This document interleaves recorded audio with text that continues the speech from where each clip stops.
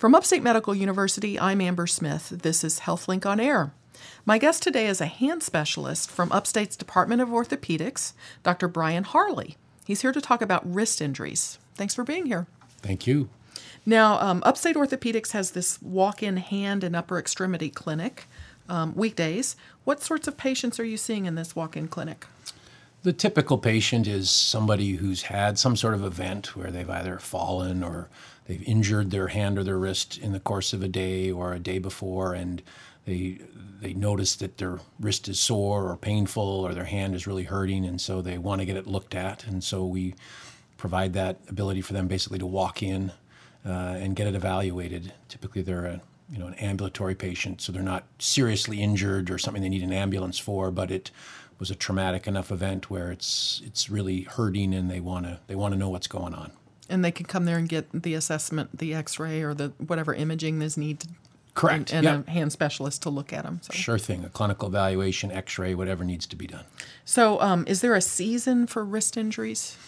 Not really. I think the statistics would be that probably 10 to 15% of people will suffer a wrist fracture in their life. So it's a really common thing. I have 4 kids. One of them's broken his wrist.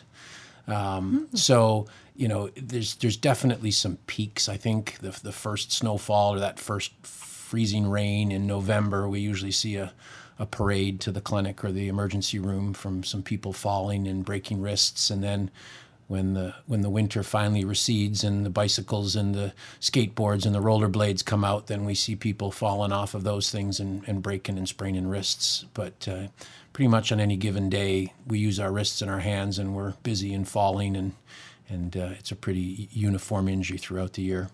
So a wrist fracture, you've mentioned falling multiple times. Is that really the only way that a wrist would be fractured, is if you fall and you're bracing yourself? Certainly the most common. Most common? Okay. Yeah, and for elderly people, just a fall at home off the edge of a carpet or stumbling coming out of the bathroom and with some weaker bone, that's a really common thing that we see for older people. And then for the younger groups, well, obviously they're the ones that are out being weekend warriors and being active and doing things higher energy, so falling off bikes or coming down off ladders or falling at work or car accidents, motorcycle accidents. That's where we see some of the higher energy stuff. But there's a whole mixture of ways to do it, but certainly falls represent the majority. Okay. So what is your recommendation for someone before they get to either the hospital or to the doctor's office? What should they do in the interim?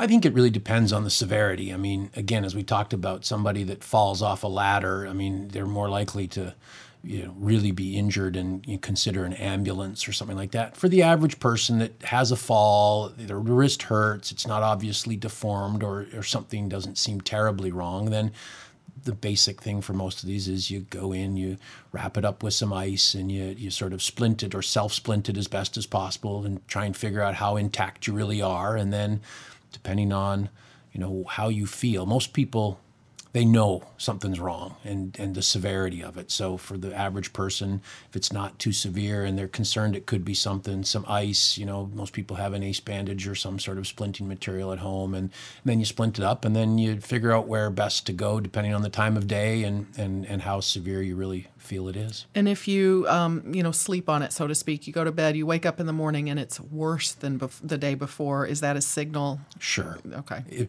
If the swelling and bruising increases, then the likelihood that you need to get an x-ray and at least have it seen and assessed by somebody who knows what they're doing is probably more significant. If you ice it and the next morning it's feeling not too bad and you're moving, then that's usually a pretty good sign that you tweaked it a little bit, but it's no more than one of those daily occurrences where you twist something and things are getting better quick.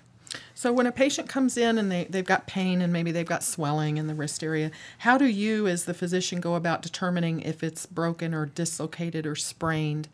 What's the assessment like? What do you do?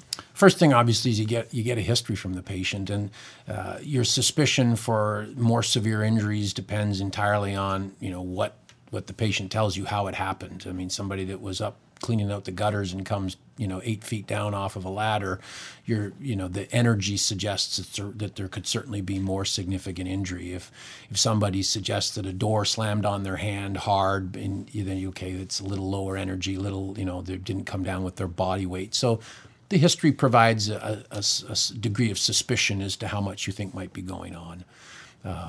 Physical exam, clearly, I mean, you see somebody that's bruised and swollen or their wrist looks crooked or deformed, then, it's usually pretty intuitive that there's something more severe going on.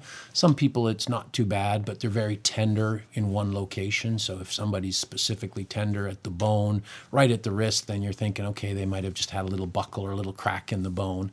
And then ultimately, to tell fractures, the x-ray is your ultimate determination. X-ray. So in the office, we see patient, we get the history, we examine them, and then we typically are getting x-rays in most of those instances. And then you have a pretty good sense for, is something broken or is something dislocated and out of joint.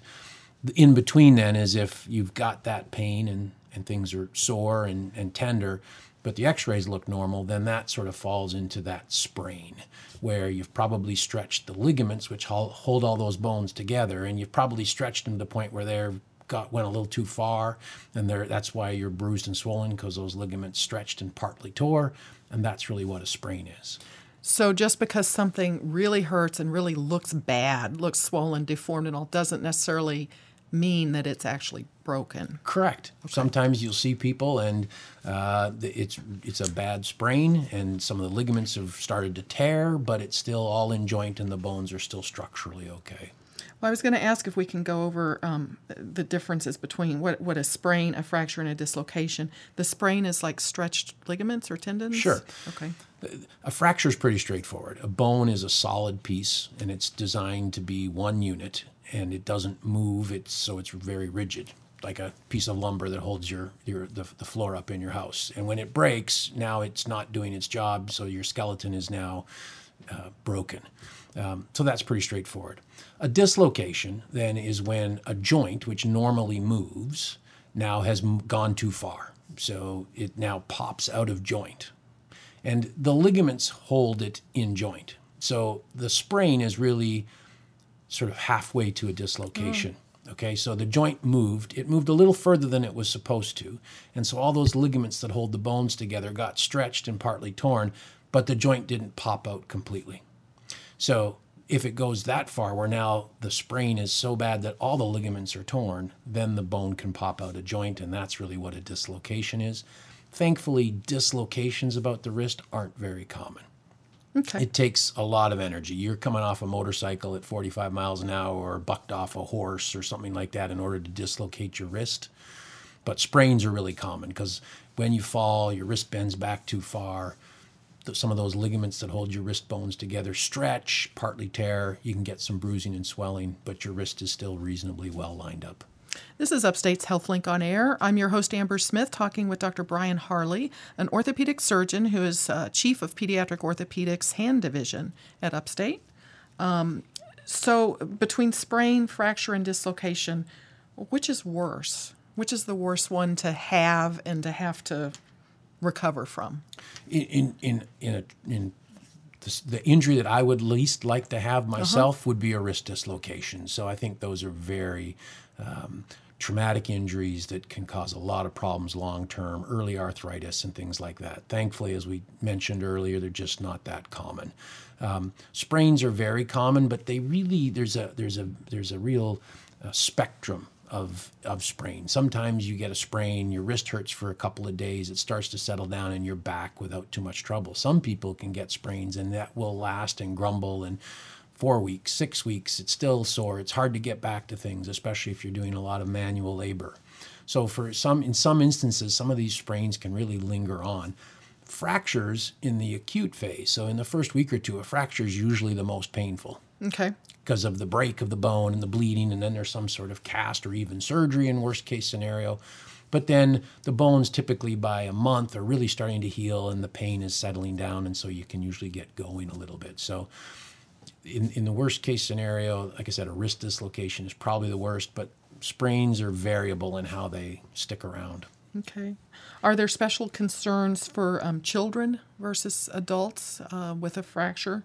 Yeah, children's fractures are really common, and thankfully in most cases, most of them don't require surgery, and most of them heal up really quickly. There are some occasional ones where there is surgery needed or they can be severe, but like I said, kids are active and they're on the monkey bars, they're on the swing sets, and they're falling and landing, and they're really common. But like I said, in most cases, they do really well with a cast, and so in kids, there's considerations because the growth plate is around that area, and there can be sometimes some problems. But again, if you're going to break a wrist, you want to do it when you're 5 years old. Well, I was going to say, on the other end of the age spectrum, it maybe not bounce back as easily from a broken wrist, right? Absolutely. The geriatric population is where we see a lot of fractures, what we call the fragility fractures, where typically ladies above 65 into their 70s, they start to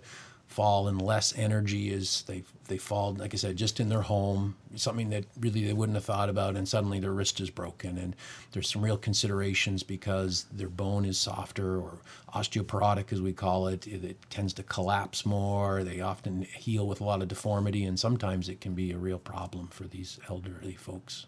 Does your treatment recommendation, does it vary at all if it's the person's dominant hand? I would say yes and no. Mostly what determines whether we think people fit into a surgical category is really just how badly deformed the bone is, or how likely it is to heal in a deformed position. So most people would say that, yes, if the wrist was deformed and it was your dominant wrist, it would probably be more problematic for you because it's the one you're using all the time. But having said that, if it's your non-dominant wrist and it really healed in a crooked fashion, then your helper hand is also disabled. So yes, I think your dominant hand is important. But I think as we've gotten better at fixing these things, we have some great ways to fix them now. I think it's less important because I think we know that the more deformity the bone heals with, or potential deformity, the worse the functional outcome is going to be.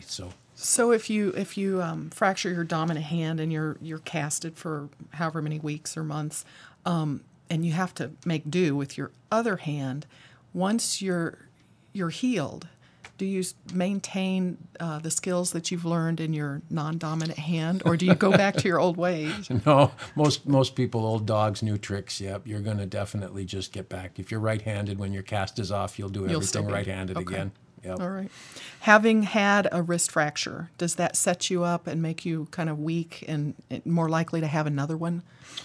No, in most cases, no. What we tell people is once the bone heals back, and that's usually somewhere between about 6 to 10 weeks, this bone is as strong as it was before. So for the person that, the younger adult that falls off a bicycle, they're not any more at risk.